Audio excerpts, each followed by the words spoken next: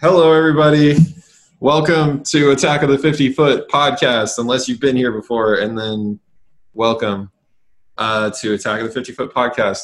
This is a podcast where we talk about our favorite bad movies, from old movies to new movies to somewhere in between. This is one of the best intros. We today watched a film by the name of 10,000 BC by a little man named Roland Emmerich. You may have heard of him. He directed Independence Day, Independence Day 2, which was kind of a resurgence thing. He directed 2012. Which we should do on this podcast. We should do it for episode 12. We should do it for episode 12. But today we're going over his not as well-known movie, I feel like, 10,000 BC. It kind of slipped underneath the radar when it first came out. I don't know when it came out. I think it's 2008. 2008? Yeah. Yep. Okay. And it is about a lot. It's about bad history. Yeah, it's about a lot. But anyway, you didn't introduce yourself. That's Cameron that won't stop talking. I'm Allie. And I'm Roland. Roland? Okay. Yeah. It's got an R-O. I'm loosening up the director's name. Yeah. I'm here to answer for his crimes.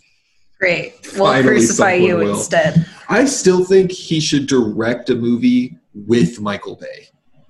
I think they should co-direct a film. Because then I feel like one of them at some point is going to try and one up the other, and they're going to blow up the other person's explosion. Like, I feel like that's the only point you can really get to, is where one explosion goes off, and then you have like a... I digress. But anyway, so this movie, the protagonist is named Delay, D''Leh, which is held backwards, which is German for hero. Yeah. Because Roland Emmerich is a very clever boy. Yeah. And for those of you who are fans of The Expanse, it's played by Stephen Strait, who plays James Holden on that show and does a very good job. So thankfully this didn't kill his career. Yeah. And also might I point out that he's Italian, playing a Neanderthal from apparently ancient Russia. Yeah, so we start out, and this is something we had to look up beforehand, but we start out in the Ural Mountains, which are like the mountains that kind of split Russia from Europe. And Neither of which existed at the time. Yes, they had not been invented yet by Christopher Columbus. Correct. So as the title suggests, this is supposed to take place in 10,000 BC. So roughly 12,000 years ago. But none of the timelines match up. One of the first things that we see are like people riding horses, which didn't happen until like 4,000 BC. Can I also say, woolly mammoths only existed in the Americas. Mm-hmm. Yeah. Okay. I just looked it up. Yeah, I brought that up when we were watching it. Yeah, and there's no evidence. There's a saber-toothed tiger in the movie, but the tiger's hanging out in like a desert area, which I don't really... The type of saber-toothed tiger that they've used in the movie too, the specific type, was also not found anywhere near those continents. There's no fossil record of it there. So that's just the beginning. We're not even into the film, guys. You're already tearing it apart. And there was a similar saber-toothed predator, but it was not really a cat. No, I looked it up. It's the specific type of saber-toothed tiger that they decided to go with is the one that was not found on those continents for some reason. Yeah, and it's called like a Smilodon or something. Mm-hmm. It doesn't make any sense. None of this makes any sense already. And then I guess just to bring up one interesting point, because it's something that you need to know kind of going into this, you have what are essentially, I think they're supposed to be Neanderthals, right? In theory, they're supposed to be Neanderthals. There's a whole bunch of different types of tribe. This is one of the most diverse films in terms of casting, right? However, it's so diverse that you don't know what is going on. Like, you don't know where anybody's supposed to be from.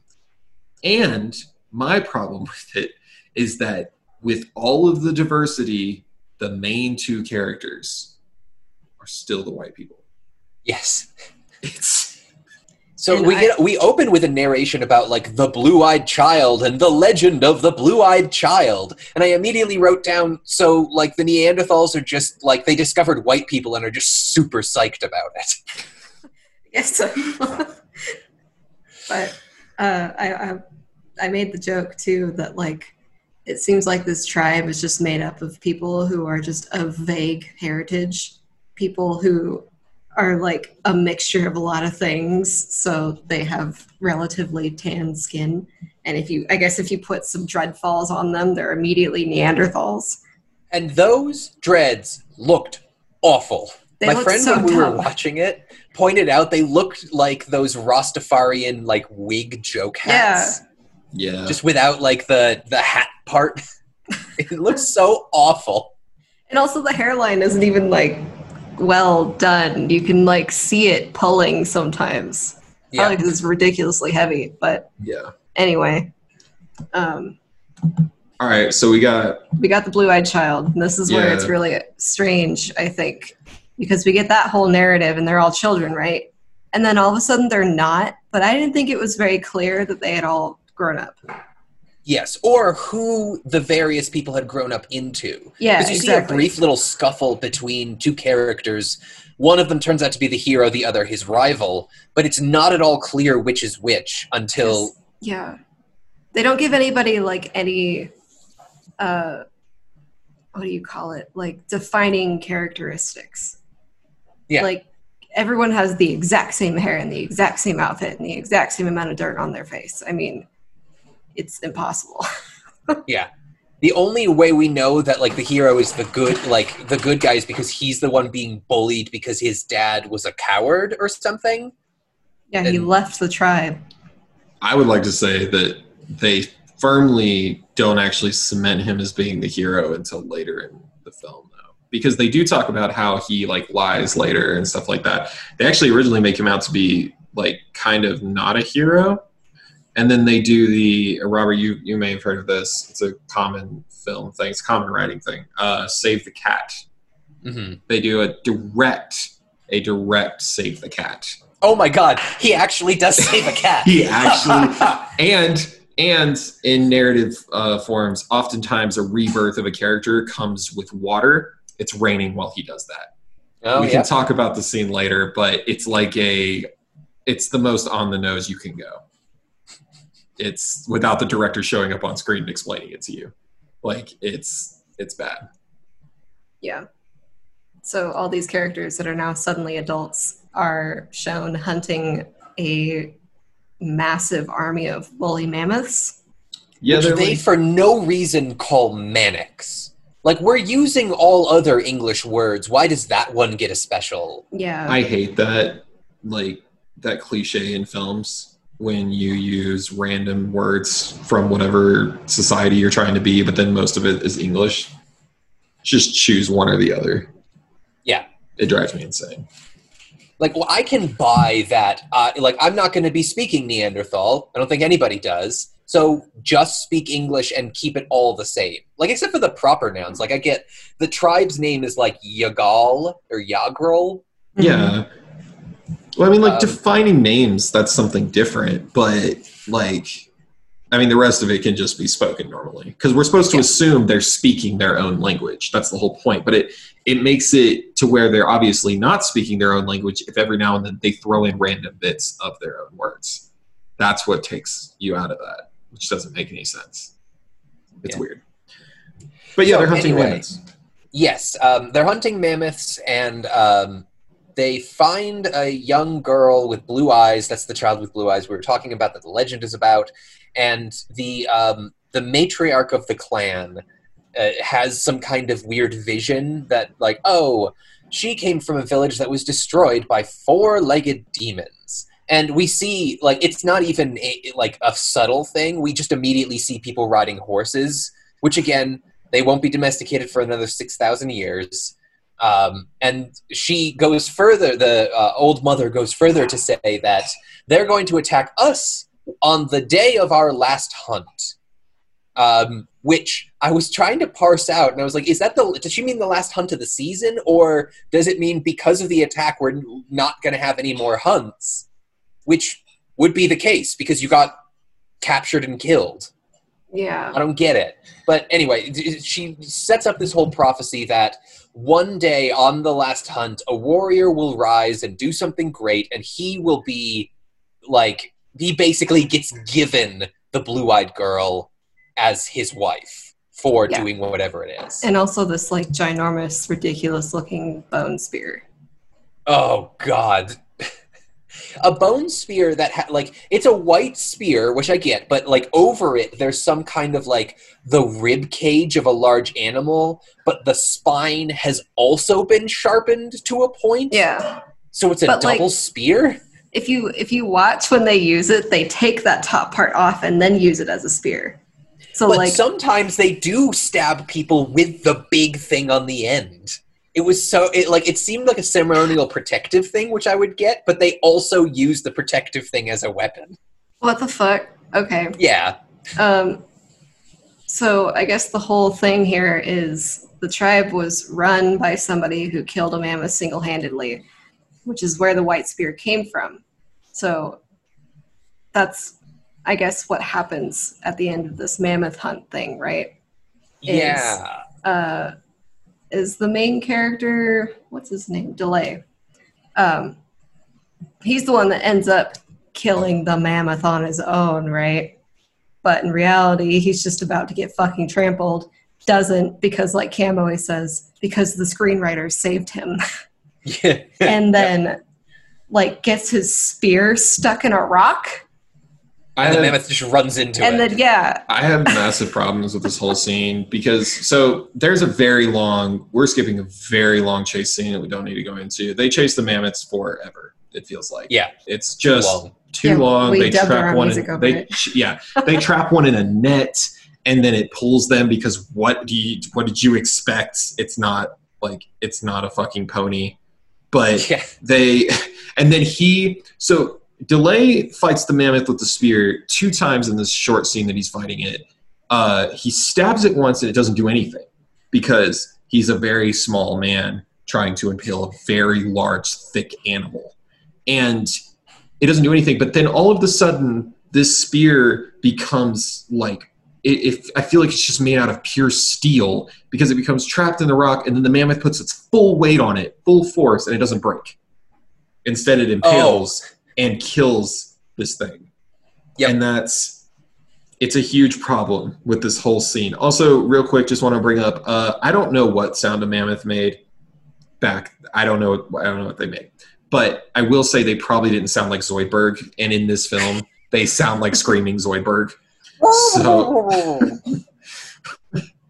but it's the sound effects in this are terrible, and it starts with the mammoths. Mm-hmm. They're really bad. But yeah, he does kill the mammoth though. Yes, he does, which earns him the respect of the tribe, including his rival, who I don't think we have mentioned yet is named Karen, but it is spelled Karen, which just tickled me to death. But everyone's like, wow, you're the hero of legend. This was the hunt. You took it down single-handedly. You're the best. And this was actually the one part I did like in the movie because they go back and they're celebrating and it's like, all right, you're going to marry the woman you love now. Also, you get the white spear. You're basically our leader. But our hero tells his mentor, whose name is Tick Tick, which was great, that like basically I didn't kill it. It just sort of happened by accident. And I liked the very brief little quandary that happens where he's like, no, I need to be honest. I need everyone to know that I am not the right person. This happened by accident. And in doing so, gives up the woman he loves. There was a little bit of a character development there. And I enjoyed it. I'm just trying to say one nice thing about the movie. Small thing. Yeah, and then it immediately goes away because it's the night of the last hunt. They don't do hunts anymore because they're getting attacked now. Yep. And so the horses show up and... Well, and we haven't really talked about her very much. She's really important, though. We have the voodoo lady. who She's not voodoo. That's African. I always think of Louisiana when I think of like voodoo. I'm talking about that kind of voodoo, but I'm talking about that kind of voodoo because of she just wears bones. I mean, like I only have her in my notes as Bone Lady. I think this is also silly race-wise because she is clearly like Native Alaskan or like Native somewhere Pacific Islander or something.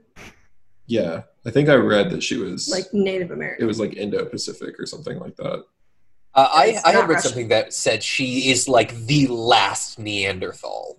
What is she doing in Russia? Well, real quick, none of them are Russian. None of them would be Russian. Russia didn't exist yet. These are all Neanderthals. No, I'm They'd just saying. What is she doing over there? Well, yeah. But what are any of these people doing here? I feel like all of these people randomly showed up on this mountaintop and decided to form a tribe. Because that's what it seems like, and they stole a white baby on the way. And that's what this plot is. Okay, well, do we really need to talk about the Bone Mother that much? Well, yeah, we need to talk about the Bone Lady. Because it's because of her that they have all of these magical things. Because she is the magical part of their tribe. There actually is no magic except for the very end, which we will talk about when we get there. Like, apart from her vision, which, yes, it turns out to be correct, but I don't think it's really that much of a stretch to be like, oh no, this poor girl's village was destroyed. It's going to happen to us, too. Well, she has the vision at the beginning, and then, of course, like you said at the end, there's also that magic as well. So there's definitely magic, a little bit. It's just enough to be supernatural. But my biggest point why I want to bring up the Bone Lady is for the scene where the raid happens. It's because she also sleeps in her bones, which confused me. She wears this giant thing of just every type of bone, and she sleeps in it. She walks around in it. She's not once in this film wearing anything else, and she's like perfectly in this bone suit the entire time. Over the course of what is most likely months of this movie. It's hard to tell. Yeah, as she's also, with everybody else who gets captured, like, dragged across the entire length of Europe and into Africa. Well, she stays in the tribe. Does she stay behind? Uh-huh, yeah. Yeah, because that's what happens at the end, is there like this whole thing. Oh, right. Yes, yes. Okay, she doesn't... No, because the whole time she's having visions of what's going on. Like, she's seeing what's going on. Okay, I think that's why I was confused. I thought she was there and just seeing them. She actually is having visions. She's pretty much in a hut the whole time. She like sits there with the bones on, and that's like her whole character. Yeah, and has visions. But yeah, so the raid comes. Yes, this was like the second of many times they use really terrible slow-mo. So. For the rest of the people out there who maybe aren't as up on film as we are, you can do slow motion one of two ways. One would be to take more shots so that when you play it normally, it seems slow. The bad way to do it is to lengthen the amount of time that a frame appears on screen. You've all seen it before, even if you haven't figured out what it exactly was. But it comes across so choppy and awful, and it takes you right out of the movie, and it happens at least a half dozen times. Yep. There has to be a reason to use slow motion. Like, it needs to be a part of the story or of the character or of the moment. You can't just use it because you're using it, which is what Roland Emmerich does. But that's just an Emmerich thing, too. Yeah. So we are attacked by these roving band of people who we don't really know where they're from yet. They have swords. They have bow and arrow. They have they clearly have metalworking abilities, despite the fact that the earliest metalworking, where is it? Was the Bronze Age, which was 2500 BC. So I want to bring up a quick point, though. We know that number is incorrect. I watched a documentary episode from the History Channel on this. We know that number is incorrect for metalworking because we don't know the date, but we know that they're older than 5,000 BC, but they found Chinese metalworked pipes from that dated past that. So it's something that they've been looking into for a civilization that we might not know about, because they're obviously metalworked because they're formed. So that is a date that, I guess, in fairness, there are some things I will say Roland Emmerich has. That's still 5,000 years later. But that's what they don't know when the actual date is. They just know it's older than that. But those are like fully formed swords. They formed full metal pipes and they put them in the ground to run water. That's what the problem is. That's just on the documentary I watched, though. But what I'm saying is that there are some things here where he has a little bit of a liberty to do, I guess, to like change some things up, but just slight liberties. He does still go overboard on a lot of things, but just some things like that. I just want to bring that one up because it's also interesting. Yeah, that's fair. So we're introduced to what I thought was going to be our main bad guy, but really isn't. The leader of this hunting pack, whose voice sounds like the bad guy from Stargate, another Roland Emmerich movie.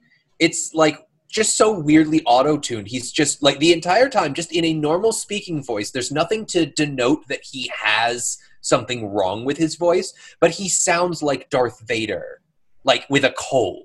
It's just so it's unnatural. Super deep.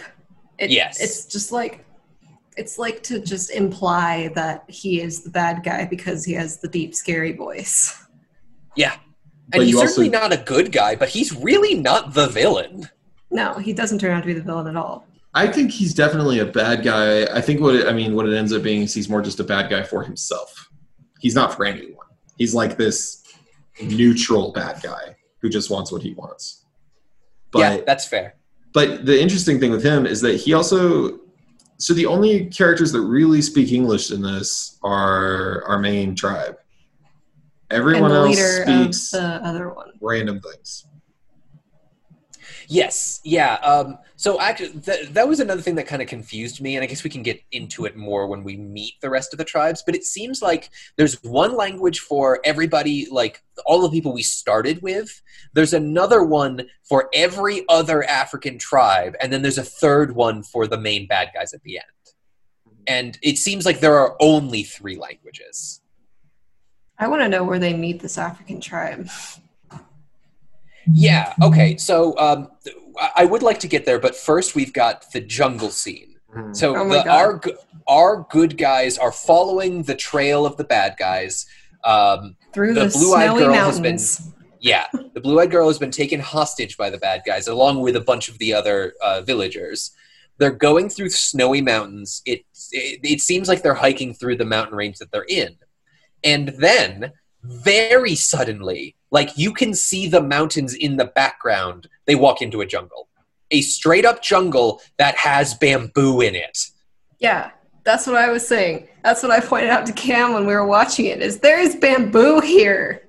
Where the fuck are they? Yeah, it doesn't make any sense. There's like a lot of...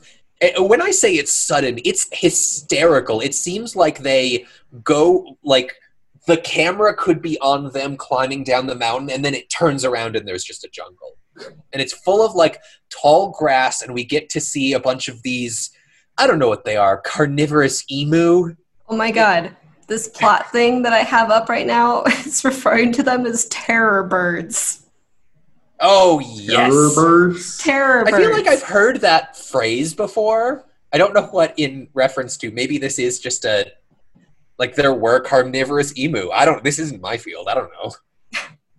No, but this is where they actually meet up with the people who kidnapped the Yeah, this is the first. tribe. This is the first confrontation on the trail. And it's completely dumb because they actually managed to free the girl. And then because of all this mess with the terror birds, she actually gets captured again. Yeah. Along with some more members of their party. Yeah. I just want to bring up a really weird moment here, like a specific moment that got to me for some reason. When so the guy, our main Italian man here, the main character, when he finally sees them, they kind of sneak up on the bad guys at first, and they're kind of just watching them. He looks through the bushes, and he sees the blue-eyed girl, which is what he's going for, you know? And when he's watching the bad guy, our main bad guy is just like, he's like abusing her. And the dude smiles, the main character. He's like looking at the love of his life because he's finally seeing her again, and she's in anguish, and he just smiles. It's super awkward. Yes. He's just like, oh yeah, that's her. Soon I'll be the one doing that to her. That's what it kind of felt like. It felt really weird. I know that it was supposed to be because he was happy to see her. Yeah. I know that's why. That it's not portrayed that way at But all. Yeah. after all this, it ends up just being tic-tac and delay. Because Yeah. Karen gets murdered and the boy gets captured. Oh no, Karen gets captured because Karen dies later in a Yeah. great way. Oh, so which one of them dies? Is it just somebody else? Oh, it's just a random one. There's a bunch of more or less unnamed characters, or like they only get a name after they've died, so somebody can say, "Oh, Talak died." But there's one of the other kids who gets kidnapped. There's like a younger boy who's clearly like not quite ready for the hunt age. Although like we see him and he's clearly like 18, 19. Yeah. He's just shorter, so that means he's younger, right? Yeah. He's a part of the rescue party who does get captured in this bit. But I fucking hate when this happens in movies. He, like, jumps testicles first onto a pole, and there's just, like, a ball pain humor joke. It's so out of place in the middle of this action. It really does not make any bit. sense. Yeah. There's no other jokes in this movie. It's just sort of like... I can imagine Roland Emmerich being like, "All right, guys, this will be super fun. Let's do this." I don't know. You sound a little more like you a Bull there. Yeah. Which it's Bull is like the cheap movie Roland Emmerich. That's basically the only difference is the budget. Yeah, kind of is true. The Terror Birds, they all attack. That's fine. Yeah, and Tic Tac gets injured, but not very badly. It's like Delay's like, "Oh no, my mentor, my friend," and he like touches his abdomen and comes up with like 2 drops of blood on his hands. To be fair, so he seems fine. Back then, infection was a death sentence. Come on. Yeah, making excuses. That's a real thing, though. Good for you. So they keep moving after they lose the girl for no reason. Because he leaves her in a tree and then she gets captured again. He drags his friend through all of these different biomes. Yep. Continually They're in like a sudden him. Sahara grassland, and it's horrible day for night. The worst I've ever seen. So something that you can do if you don't want to shoot at night is to basically just put like a blue filter over it. And usually it's like it's kind of technical and you can do it well, but this looked so bad. Is that what they were trying? Is that really a thing? Yeah. What? Yeah. Let's just make it blue and then it's night. Well, this was not a high budget film. So that's... Just kidding. Wow. I think it was like 20 million? If it's Roland Emmerich, it's a high budget film. I don't know. Yeah. That's just what he does. But this part was so unrealistic to me just because he's just... Like we talked about before. Oh my god, I'm sorry. I don't mean to interrupt, but I just found the budget was $105 million. Good God. Holy shit, this is what they made? And it only made $35 million. Oh no, that's the opening weekend. Okay. I guess overall it made its money back. It was a success. Not if you include marketing costs, but they never do. But the thing here for me is just we talked about before the episode, just amongst us, that this is like 1,000-mile journey or something like that, right? Yeah. Yeah. Like 1,200 miles. He drags his friend through, I'd say, a good nearly a third of this journey, it seems. He had to have. He had to have dragged him that far. Even if he drags his friend through an eighth of the journey, that's absurd. That's just ridiculous. That's still over 100 miles. He's like clearly fashioned one of those like one-person stretcher where the other end just drags on the ground. Yeah. But yeah, I don't know. He's a malnourished caveman. I don't think he's doing it. Well, no, and I don't even know how he fashioned the stretcher. I guess he invented the stretcher, which is a part of history I didn't learn. But The whole thing is just ridiculous. But now we can go to the save the cat thing, which is even more ridiculous. In order to show that he's not a shitty piece of shit, he saves the cat. He falls into a hole with a bunch of spikes, and it's raining, and so the hole is filling up with water, and there's a cat, like a saber-toothed cat, I guess it's technically a Smilodon, is stuck under a bunch of like fallen trees. And this hole he falls into is not just a hole. I mean, it's literally filled to the pit. brim with spikes. Yeah. And he misses the spikes. Both the cat and he missed the spikes. Now, I have a question because this is something that we couldn't figure out on my end when we were watching it, are those man-made spikes or are those like stalactites? Either way, they looked awful. Spikes. Those are definitely man-made. They've got to be man-made. No, because that was a trap that he fell into. I want to know a trap for what? Because it's huge. I mean, it's big enough for the world's largest saber-tooth, literally like one of the largest saber-tooths to ever exist, to fall into, and a full-grown man, and for them to be separated. Because the cat thing happens, they meet the Naku tribe, which are just they're just Zulus. For anybody who's seen like the Battle of Rorke's Drift, it seemed like they just sort of raided a really old costume shop for those. The Naku show up and are like, "Who the hell are you? We're frightened of you." But then out of nowhere, the cat that he just saves shows up and like bows to him, I guess. Yeah, So he saves the cat just to so people know what's going on. He finds the cat. He saves it. The giant animal just leaves. And you would think a saber-toothed cat that is out here in the middle of nowhere is never going to show up again, right? However, then they, like you said, they go to this tribe. The tribe's threatening them. The cat shows up, and I'm like, cool. It's like Calvin and Hobbes, right? Like he gets a little friend, but then the cat just goes away again after saving his life. It's like an I owe you one, so I followed you just in case. It's like a thanks, buddy. And it turns out that's also part of a prophecy. If this is supposed to be the Zulu tribe, the Zulu is from South Africa.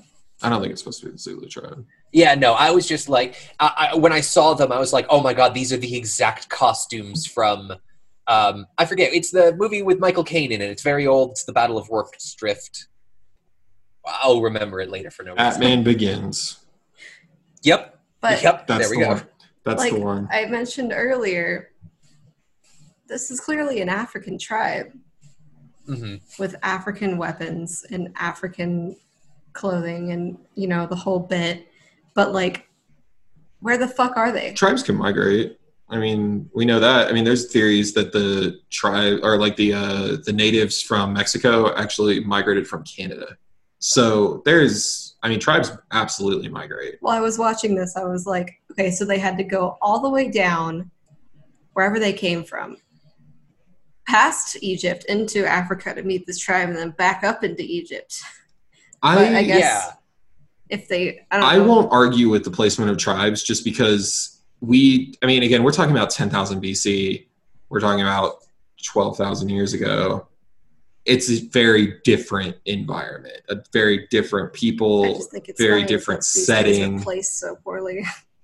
I mean, I don't necessarily know if they're placed poorly. I think they're just placed where he wanted them to be. You want to tell us why you think this movie is great? I don't think the movie's great. I'm just saying there's those things. There are certain things you can defend on it. Like tribes do migrate. For all we know, they're just a tribe that consistently migrated for generations until they found a spot that they wanted to stay. It's also a possibility. Or maybe they were driven out of where they originally lived, and that's what he was going for. Okay. Maybe that's what the original generation was doing. So when he meets this tribe, we find out that his father was actually a friend of the only person that could speak their language too. Thank God his father took the same 500-mile trail, exactly the same path to meet this tiny tribe, because otherwise it would have been really awkward if he had not found out this information. It also doesn't really make any sense for him to do that because he's specifically going out of his way to find a way to save the tribe because they're running out of food in the area they're in. So why would he go to the desert where there's less food? Yeah. I don't really get it. It's revealed that oh no, your father wasn't a coward. He was actually trying to this is the point where we find all of that out.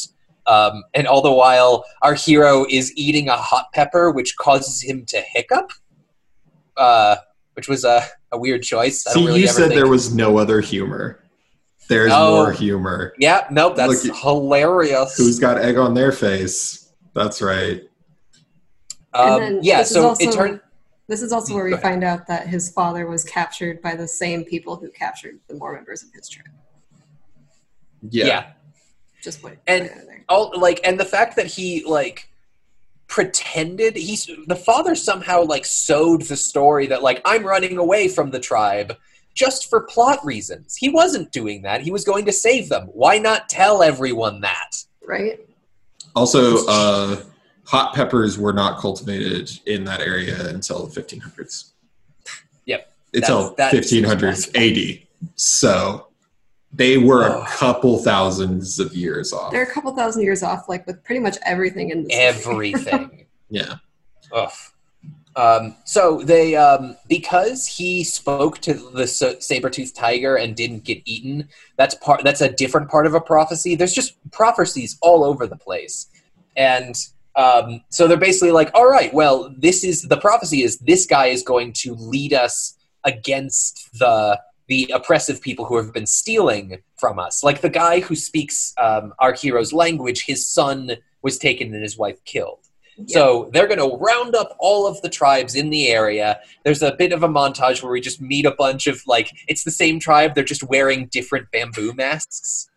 And, oh my God, there's another thing that really made me laugh out aloud was our main guy goes oh, where are they? Who are they from? And his tribal friend leader goes oh, they are the people who live that way. And points out in the distance as if that's the name of the tribe. There was also something they are the people who hide their faces behind masks or something, and it's the ones with the big bamboo masks. You don't say. Really? Pretty sure they would probably have a name for themselves. So our band of heroes who have now gathered a bunch of warriors to their cause have almost caught up to the caravan leading all the slaves to where we will eventually find out are the pyramids. And this part made me scream, they get onto sailboats. Actual sailboats Enormous in 10,000 BC. On the Nile. Yeah, or maybe a tributary of the Nile. Hard to say there. Yeah. One thing I want to bring up real quick. You say they caught up to them, right? They caught up to the people that were on horses while he was dragging his friend through the desert, fell into a pit, met a tribe and hung out. Waited for everybody to gather. Waited for everyone to gather, then walked even further, and somehow, for some reason, he caught up to them. Yep. And as if he even still knew exactly where they were going, which is also a weird thing. I know, they never really show anybody tracking anything. Nobody is oh, they definitely went this way. No, it's climb on rocks, walk over a dune, walk past trees, fall in pit, climb out of pit. That's exactly right. There's an earlier bit, we glossed over it because it doesn't matter, where it's revealed that the blue-eyed love interest is leaving bone charms behind to mark their way, and the bad guy figures it out and takes her bone charms away, and yet after that point they have no problem still tracking them. Yeah. So what the fuck? Why do that? Because they didn't have anybody with the capabilities of tracking people. They were literally just following her. And that was nixed way back. So yeah. So they found these magical sailboats on the river, and they're well, shit. And I guess they kind of just wander through the desert and then find the civilization. They follow the trail of the river. That's easy enough. That part makes sense to me because at least you have something to follow. Yes. Okay. I'm sorry to break in here, but I had something about this that confused the shit out of me. They're oh no, we're they're on sailboats. They're going to go faster, I guess. But is there a quicker way to get where they're going? And I'm no, just follow the damn river. that's going to be your shortest distance. And another one of the tribes guys goes like, no, it's if you go into the desert, and he gives them like a riddle. Like, if you go into the desert and like find the eye that doesn't move in the sunlight but moves at night, it doesn't make any sense for even what the final reveal is. And the final reveal is it's the North Star. You need to follow the North Star and you will get there. Which to me says, okay, that means that they were, once again, they were south of Cairo. They overshot where they were heading and then had to go back up. Thank you. And See, not that's only what I was that, saying. not only that, the North Star was not the North Star 12,000 years ago. The stars shift. Yeah, so it was like maybe the Northwest Star. Yeah. But it made me so mad. yeah, so but like that's what I was saying, is they kind of were just wandering through the desert because they weren't really following the river. They were like camping out or whatever, and he goes, oh, there it is, and like sees the star. But like, so they use that to stumble upon this civilization. I just fucking remembered something, and it's mind-blowing. I can't believe I forgot this. This is one of the most important things about the Nile. They're sailing in the direction that the Nile flows. The Nile flows backwards. It flows south to north, which is one of the most important distinctions for the Nile. I completely forgot this, which means they have to start in the south. Yes. And they have to then go north. So they are on the Nile. They have to be. Yeah, see, that's what I was saying, though, is like these African tribes that they're finding had to be in Africa. So they literally went from Russia all the way down across the Nile, down into probably at least South Egypt.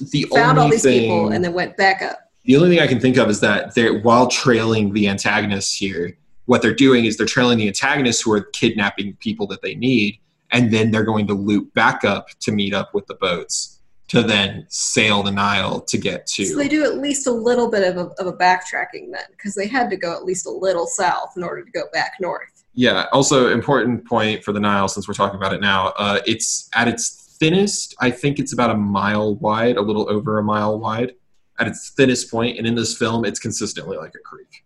So it's like boats are in single file. Which you'd think for Roland Emmerich, who likes to do everything big, he would have made it like 30 miles wide, because that's usually what he does. But no, it's like a creek. And if you've ever seen a mile wide river, it's not the same thing to see a stream and to see a mile wide river. It's completely different. Yeah, those the are Mississippi very River different. fucked me up. The Mississippi River, I mean... I hadn't seen it before, and then it was like, holy fucking shit, this is not a river, this is a monster. Yeah. But I come from the West Coast where we don't have those things. Anyway, they get to this mysterious little civilization where we find out that all of these people that they've kidnapped are slaves to build the pyramids. So they're literally just like thrown into it. I don't know how long they've been there. Seems like it's been a few days before, well, it had to be a few days before our heroes show up. Yeah, also, this is just another, like, we don't need to keep harping on this point, but the pyramids were built in 3000 BC. Yeah. 7,000 years after this. Don't say aliens. I'm not going to say aliens. No, there is a legitimate theory, like an actual theory that's still being studied. They think that some of it was already built. And that when the Egyptians came into the area, they actually continued building in the same way that a previous civilization had been there. And that is what Roland Emmerich based his movie off of. I will say that is actually a real thing. He chose to base it off of that theory, so he didn't just come up with that out of nowhere. So technically, these aren't Egyptians. They are a different culture. Well, just say civilization similar to ancient Egypt. Exactly. They are the culture that preceded the Egyptians, which means they're the ones who then influenced them later. And it's thought... Even if we're to take that as read... the pyramids that they're building are 95% done. Yeah, they're pretty much already stacked. Yeah, no, they're putting the capstone on it. Well, that's the thing, though, is that that theory goes into play that the Sphinx was already built, and that a few of the pyramids were already built, and then the Egyptians then later continued building pyramids based off of the few structures that were already there. I'm not saying that that's true. I'm saying that that's what his whole idea was based off here. Okay. That way people know that we're not actually talking about Egyptians. He's talking about a possible pre-civilization. Well, it's clearly not Egyptians too, because we have these weird god characters. It's clearly fucking reptilians.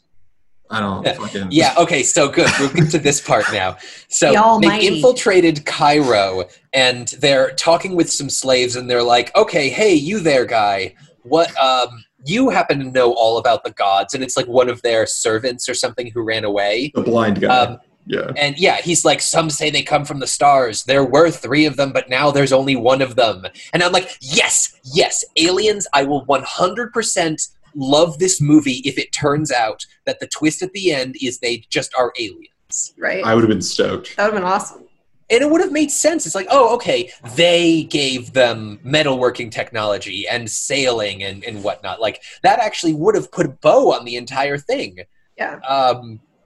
Yeah. The movie, I will say the movie never does strictly state that they're not. And I guess so. See the guy, and he's just an old white dude. But he's a reptilian pope. I stand by this. That's exactly. Reptilians are aliens. Let me ask you though. Like, he's like the only white dude other than the 2 main characters. He's like the only other white dude in this film. He seems like he's supposed to be out of place. I feel like he's supposed to be an alien. You know what? I'm just going to take it into my head canon that he is an alien. It just makes it better. And failed alien. Yeah. A failed invader.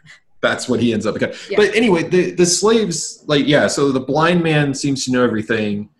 The part that bothered me about this is then the guards rush into the cells, which, by the way, the cells have no top, which is how our good guys even get in there in the first place. They climb over a wall from the outside to get into the cells when those people should be able to climb out. It doesn't make any sense. But the guards invade, and they don't see them stuff this blind man into a hole, which is the most confusing part about all of this to me, is how they're keeping him a secret. Yes, and they're rushing. They're like, oh, no, we got to hide him. But Delay is like, no, wait, hang on a second. That bracelet you've got, where'd you get that? And it's like, oh, it's the man who saved me. It turns out his father saved him. His father's dead. Okay? This is where we find that out as well. This entire thread that they've been dangling in front of us of, ooh, his father. Oh, he's following his father. No, his father's just dead. Yeah, fuck that guy. He's over. Yep. But then it's at this point that they're like, okay, so there is a way to kill it. Like, kill the alien leader here. And so I guess their plan is to infiltrate all of these warriors faking as slaves. Is that what they were doing? Yeah, so they just bury they all just kind of go in. They bury a bunch of spears in the dirts. Real quick, you say faking as slaves, but all you have to do in this movie, based on costuming to fake as a slave, is just join in with the crowd. Yeah. Yeah. Because you don't have to, it's not like Hitman where you gotta get like all dressed up. Like you just gotta walk in and you look just like everybody else there because they're people that they had like hundreds of warriors with them. Like you know what? It's definitely not the most crazy thing about this movie, but I was like, so is no one noticing that like the workforce has increased by 1,000? Right. No one noticed them shove a blind man into a hole. So, and they were standing right there.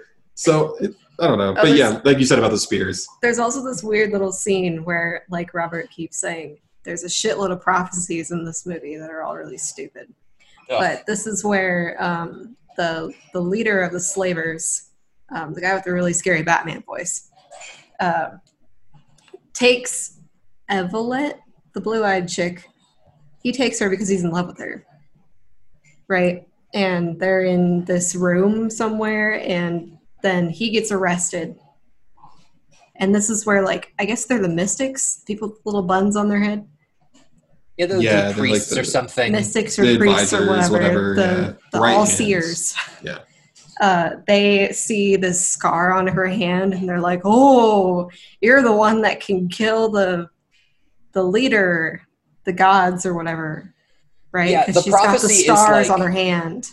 Yeah, it's like, oh, it's the sign of the hunter or something, and it's like, oh, look, she got her hand whipped, and like random like ulcerated sores have formed in the shape of Orion, except it doesn't really look like Orion, like at all. But the movie made it look like it then. Yeah. Stars move, just so you know. So Yeah, maybe okay. they looked So different. according to this, it's the Okay. ancient prophecy foreseeing their civilization's downfall. Whoa. And They- then the Almighty realizes that she ain't shit, basically. Which we find out Yeah. later, because she's not even the one that kills him. Well, yeah. Well, he's like, oh, yeah. so is there someone following her? And somebody's like, yeah, no, there's a guy from the mountains following her. And it's like, it's the hunter. It's that guy. So I guess the prophecy, despite the fact that the blind guy was like, oh, the one thing that can kill him is the thing with the mark of the hunter. And it turns out, no, it's the guy who is in love with the person who course. carries the mark of It's the always hunter. the man. Can you imagine how disappointed that ancient civilization would have been if he had died in the pit with the saber tooth? Like if he had just been impaled on a spike, they would have been waiting forever for him to show up, and he would have just never shown But the up. prophecy wouldn't let him die. But yeah, like you said, they bury spears. They go join the crowds, right? That was before this. Yeah, and you jumped ahead to his death. No, I didn't. You talked about his death. I talked about the Well- prophecy, so just start from there. Well, I wanted to talk about something real quick because when they join in with the slaves, this is one of the best showings we have of woolly mammoths in the fucking desert, Yes. in the god Wearing a harness. desert. What they should have died forever ago. Yeah, for some Yeah. reason they're using them as, like, they're pulling the stones up the pyramid. Yeah. But, like, how the Yeah. fuck do you train a woolly mammoth? How? That's not even my biggest problem. My biggest problem is just at least shave it. I don't know what a shave, like what it looks like if you shave a How are woolly you gonna mammoth. shave it? What are they going to use? Nobody had No. electric clippers. Use some of your alien metalworking technology and shave the goddamn thing. I feel like they last longer. Yeah, I feel like I wouldn't have been too surprised if somebody did pull out like a set of clippers or and turned on a lamp or it's just whatever at this point. Who Honestly, cares? At least a man with a spray bottle, something to cool them down. They are giant. They don't give a shit. They're giant slavers. furry Let 'em die. creatures. Also, what do they do with them when they die? Do you have to get they- another mammoth? Eat them?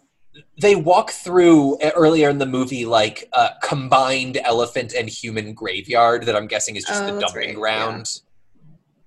Okay. Yeah, I remember that. That was out in the middle of the but- desert somewhere. Yeah. Anyway, so their whole plan hinges on, all right, we're going to make the woolly mammoths panic. And like one of the woolly mammoths just like faints from heat stroke. The bad guys keep whipping it as if that's going to help. It doesn't. That's how you solve heat stroke. Yeah. So delay. They started a rebellion. Yes, they start a rebellion, basically like make the woolly mammoths go a little crazy and knock a bunch of blocks off. And they're like, yeah, let's go. And now comes to my favorite part of the movie. It's when Karen dies. Because for no reason, like they're like, all right, we've got a small, like our small elite group is up at the top and we're going to go take on the big bad guy. And like the rebellion is spreading all throughout the area. But all of our main characters are kind of right at the top of the pyramid. Karen turns around and goes to fight a bunch of guys, does not do a good job, dies very quickly. Yeah. It's just, I was laughing the entire time because it was so unnecessary. It was such like, I'm going to die a heroic death. And it's like, you definitely don't need to. Yeah, Like, just don't help out, die on man. this hill. I hate when characters die heroic deaths when they don't need to actually die. It Yeah, doesn't exactly. make a lot of sense. He's just so mad about being like imprisoned that he's like, I'm gonna speak to your manager because his name is Karen. Yeah. Oh my god. I was waiting for you to make a Karen joke. I knew that's what you were building up to. So they have this very long rebellion scene, lots of things happening. All of our main characters are not getting shot except for Karen, or killed or stabbed or in any other kind of attacking. And so then the Almighty comes out and everyone's like, oh shit. Right. And then they try to make a deal. Like the Almighty shows up and then all of the slaves just bow. Yeah, They're like, okay, nope, all right, you're done. You're right. that's what I'm saying. Is the Almighty came out and everyone just kind of stopped. Yeah, and then they capture the main guy. But But they don't they're- really capture him. He just sort of like walks up. There's a bunch of guards in front of him. Like, Yeah, I all right, guess I'm that's gonna true. like. Clearly, I'm here to protect the Almighty, but they just let him walk right up. Mhm. And the Almighty again, to I forgot which one of you said it, but to someone's point, the rebellion's done. All of the slaves immediately bowed. Yet Yep. the Almighty, which is what this character, like the head hierarch's name is, it like decides to make a deal with the leader, despite the fact that he's already undone the rebellion. He's like, look, if you turn around and leave, I will give you your woman. And DeLay's like, no, I will turn around and leave with the woman and my people. And everyone's like, oh no, is he going to betray us? Oh no. And at first I was like thinking, oh wow, this is going to be a neat little echo of the earlier thing. Like, is he going to have to give up the woman he loves in order to do the right thing? No, that's not the case. He just throws a spear at the Almighty, who dies immediately. Yeah. It's so anticlimactic and so unearned. Also, a hell of a throw. A hell of Yes. a throw. I don't think anybody, even a practiced spearsman, could throw a spear that I don't far. think Hercules from New York could have done it. Mm-mm. You need someone with just like ungodly strength to Well, that's chuck something it up a else in this pyramid. movie too. Is like they're all terrible at throwing spears. Like you see them chucking spears all throughout the movie, but they always like wobble when they leave their hand, and it like Yeah. Even this kinda one like- wobbles. They it show looks it. like it's about to hit the ground, but then it always hits the target perfectly. Yes, it just cuts and then, oh wow, that was a perfect shot. Yeah. There's actually the skinny kid that I mentioned earlier. He throws a spear at a minor bad guy, and it just straight up misses. And I thought that was the funniest thing. Yeah, I know. We watched that part. several times. It's because his friend is being held and he's about to die, so he throws the spear to try and kill the bad guy, and it just hits the ground. it almost It's hits not even the a friend. near miss. Yeah. It almost kills his friend. Oh man. But yeah, so this finishes off the rebellion, or it finishes off like the ridiculousness of it. Like everyone starts burning everything. This is where everything gets all dramatic. Yeah. And Yeah. the love interest sort of for the girl. And if you play Seven Nation Army over it, it's perfect. It's He's angry because she is free and going back to Delay or whatever, and so he kills her with an arrow, and it's all slow motion and Yeah. terrible. yeah, he breaks out of prison, he tries to steal her, Delay runs, the arrows. She's dead. That's the most famous shot from the film though, because they showed it like every single trailer was the slow motion arrow shot. Oh, yeah. It's something I've seen for every promo I've seen for this film. But this is when Bone Lady is brought back into it, because they do a really, really, really, really, really long bit of intercutting between the two of them while the Bone Lady is fucking dying. And because apparently they were connected, I guess. Yeah, and so so Evelette is pretty much dead now. Bone Lady is like having a seizure, and then you see like magic breath come out of her, and then it goes into Evelette, I guess, to bring her back to life in a completely unearned fashion. Yeah. We didn't need to have her die, and it's a big pet peeve of mine when a character dies only to be immediately resurrected. At least It wait. just undoes what you're doing. Yeah. I'm fine with like if they're gonna wait and do it, or if they're gonna like allude to it. Like I always like, even though League of Extraordinary Gentlemen is not a great film, like they do a great job with doing a similar thing in that film, where like they allude to it, but they never tell you. That's fine with me, but just immediately, like it just undoes any emotional connection you have with the film. Yes. I almost have a little bit of respect too. Almost. Almost. Yeah, no, it's like this movie like occasionally walks up to the line of like, oh hey, that's an interesting little, oh no, you're just ignoring that? Oh, okay, never mind then. Also, how did giving her breath back heal her arrow wound? I mean, Yeah, I right. guess just magic, but like it would be kind of funny if she came back to life only to be like, shit, I'm still bleeding. Oh, Dies again. Wastes and then just both dies lives. again. I got the impression that you transfer, I think just because of all the other things I've seen where they do this trope, is that what you're doing is you're transferring the life energy, and that wound is going to be transferred to Bone Lady. We don't see that because Bone Lady's wearing a lot of bones. Sounds like you're a fantasy writer and you made up a story. That's what people do. That's a common trope, is you transfer the wound to the other person. That's totally a thing that I see all the time. I mean, I guess so, that since could she's be alive. fair. Yeah. But then they kind of just, that's it. Yeah, there's one little thing just before she comes back to life, and it's kind of visual, so it maybe won't translate well in the podcast, but just before Evelette comes back to life, our hero kills the, like, deep-voiced bad guy who shot her with the arrow, but does it in the weirdest way. He's, the bad guy's on his knees, the hero is standing in front of him with a spear, and then stabs downward in a way that's, like, parallel to his chest, and then he just, like, falls back with no wound visible. It doesn't make any sense how he died. Yeah, it's like, did he stab him in the crotch? Because that's where he was aiming. I'm going to assume he killed him by stabbing him in the crotch.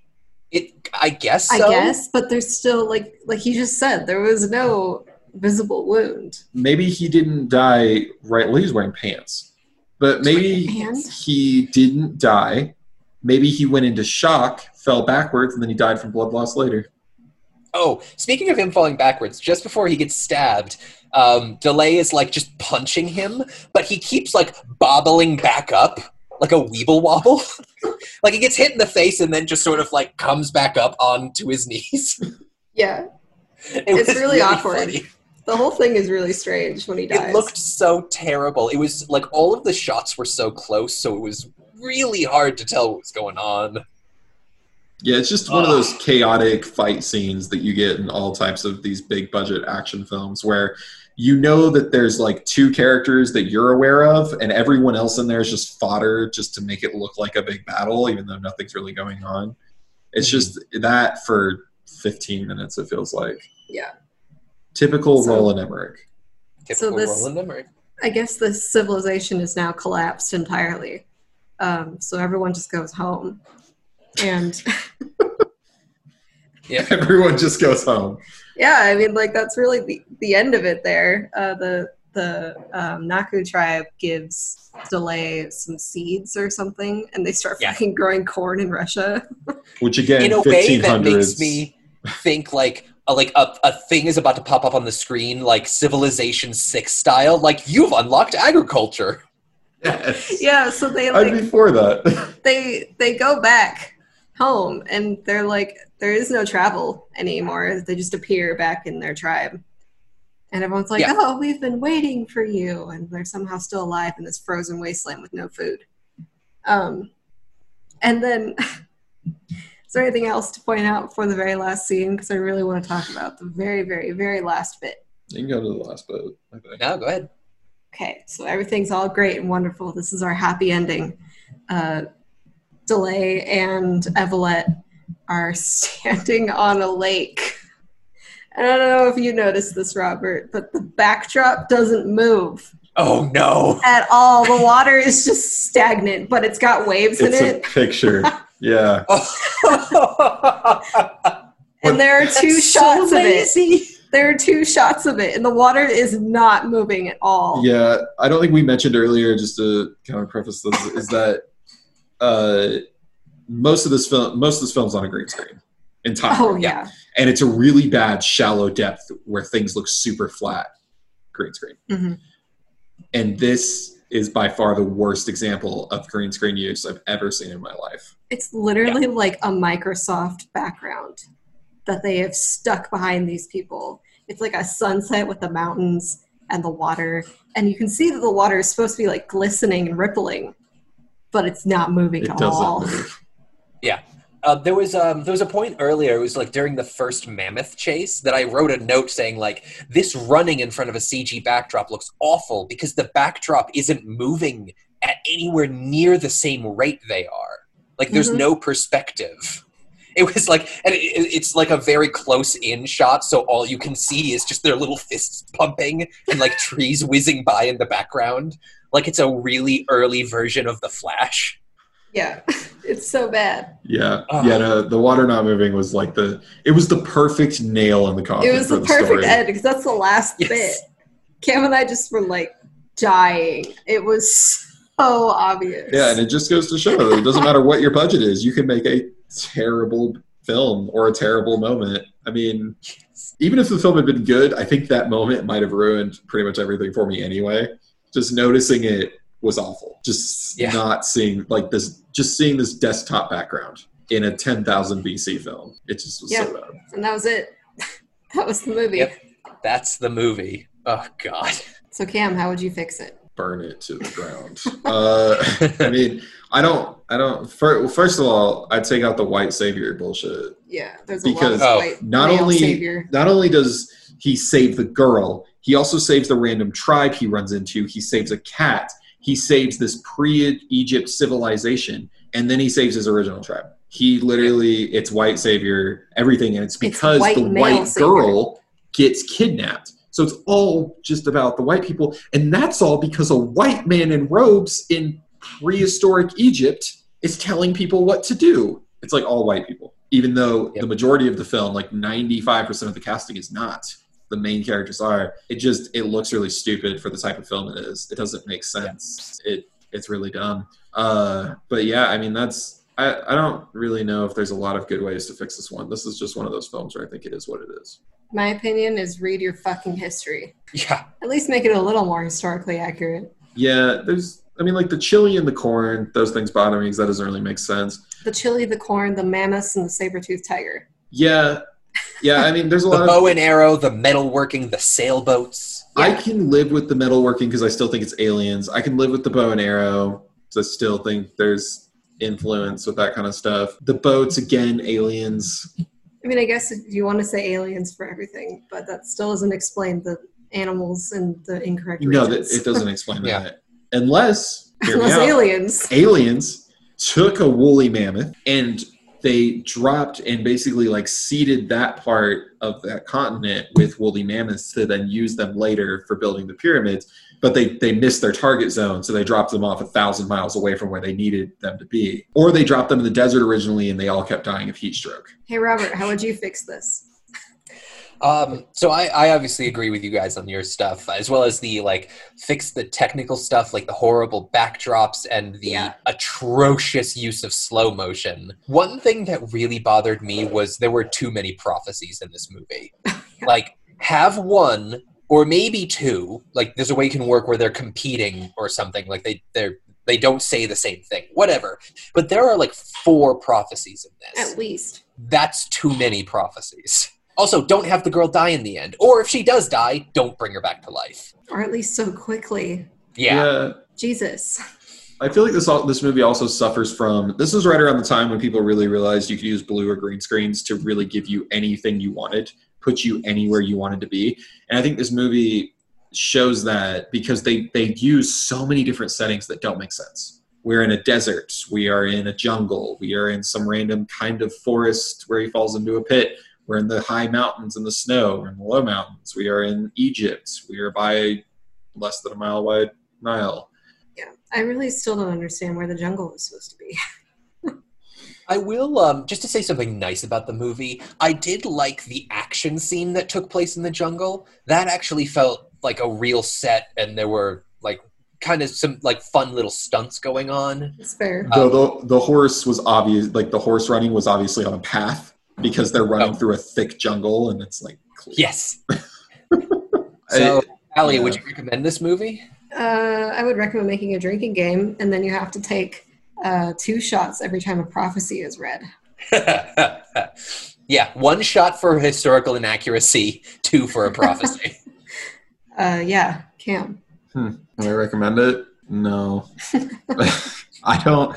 I had fun with some scenes, but when I really think about the film, I mostly was just waiting for it to be over. honestly, if you're going to watch it, just try and find a compilation of all the action scenes, since that's all that this movie is made for in the first place, and just watch those. What about you, Rob? Yeah, that's fair. I think I would recommend it, but part of it might be expectations. Because when we were first talking about doing this movie, I was a little against it because I'm like, oh no, that just seems like it's going to be boring. It's like a Roland Emmerich action movie. It's just going to be really bland.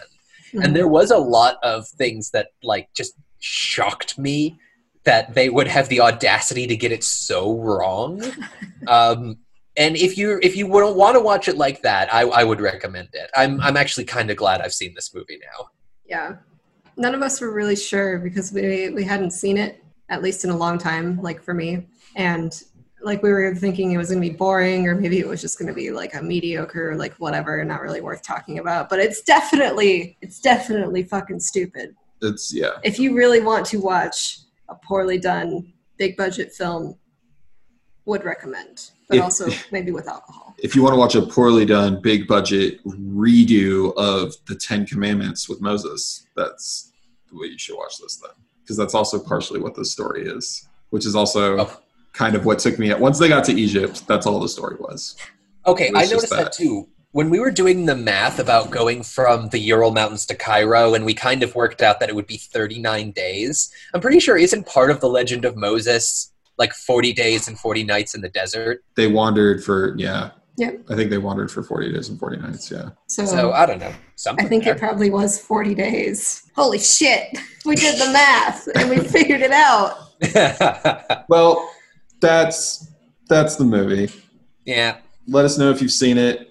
Let us know what you think about it. Thanks for listening. Follow us on Twitter and Facebook. Give us your reviews. Give us more recommendations for Robert's nicknames.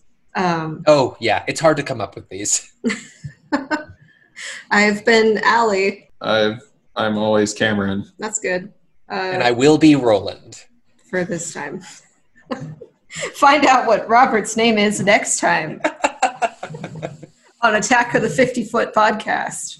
Okay, bye. Bye. Bye.